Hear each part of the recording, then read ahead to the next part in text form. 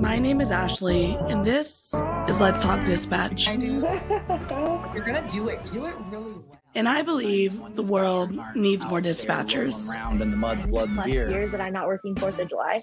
4th of July. Saying community policing, right? What about community dispatching? So on this show, with the help of my guests, we will educate, empower, and support the heroes behind the headset.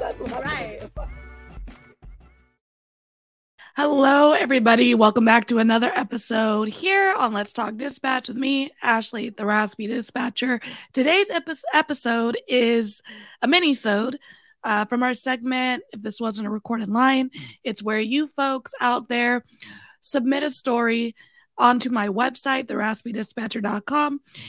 And it could be as anonymous as you'd like to be. It's not required to enter your name or anything like that. So as anonymous as you would like to be, you can go share your story, the good, the bad, the hilarious, everything in between. If anything, if it's somewhere you just want to dump your story, get it off your chest, we're here for that. And it's also an opportunity to share a situation that you yourself have been through and that I'm sure a lot of folks who are in this line of work can relate to. So today's minisode was a submission from a dispatcher, Sharice Clogston. The subject of the email is continue to show up and serve.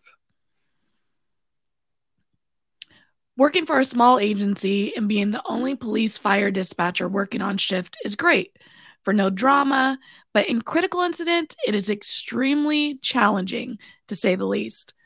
You become very close to your police units. You get to know and hear about their families, dating lives, buying their first homes, cars, and plenty of TMI. Ain't that the truth? They become your brothers and sisters, your family. There are advantages and disadvantages to this. The pain when something bad happens is intensified. On April 24th, 2022, it was by far the worst shift I have ever worked. I took a 911 call for a domestic.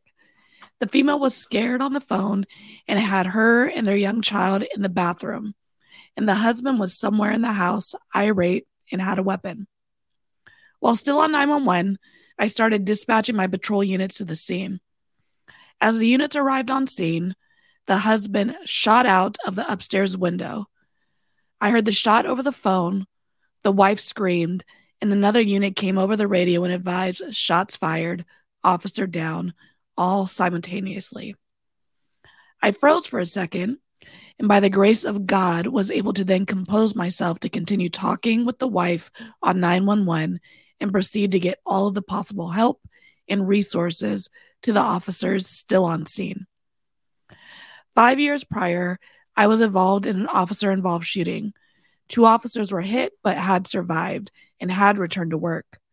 I say this because them returning to work gave me the hope and strength to continue working until I could get help in dispatch. Eventually, relief was able to come in, as well as most of the department at this time. I am extremely grateful how our small department pulls together in major incidents. They finally were able to pull me off the desk, and I was told the most tragic news that one of my officers had been killed in the line of duty. That same officer was one of the 2 that back in May 2017 had been shot as well. The disbelief and shock was of a magnitude I had never felt before. My heart was and is still broken. He was a brave young man that had served his whole life to give to others. He was a fireman, EMT, and ultimately a K-9 police officer. He loved to serve others, God, his parents, and his friends and co-workers. We have become close after his first shooting, and losing him has been a tremendous loss. We would joke around a lot, to include that night when he came to visit me early on in the shift. He gave me a hug and told me he was going to find something to get into. And I said back, okay, just be careful and don't go and get yourself shot again. I felt lots of guilt for sending him to that call, for my last words to him, even if it was in kind jest and mostly of being involved in the incident that would never allow him to go home and see his mom again. Therapy and the support of my department and fellow brothers and sisters has been incredible. I choose to honor my fallen brother, friend, coworker by showing up and continuing to serve. Man, first and foremost, Sharice, thank you so much for submitting this story, being willing to be so vulnerable. It is hard working as a dispatcher for a department when there's an officer down call. I've lived it, I've experienced it, let alone to go through two with the same officer, and the second time that officer not being able to go home to their families is extremely tough. And you're right, continuing to show up and serve is one of the hardest parts and aspects of this job, even just from taking hard and tough calls, let alone one of the officers or folks you dispatch out getting hurt on the job in some way.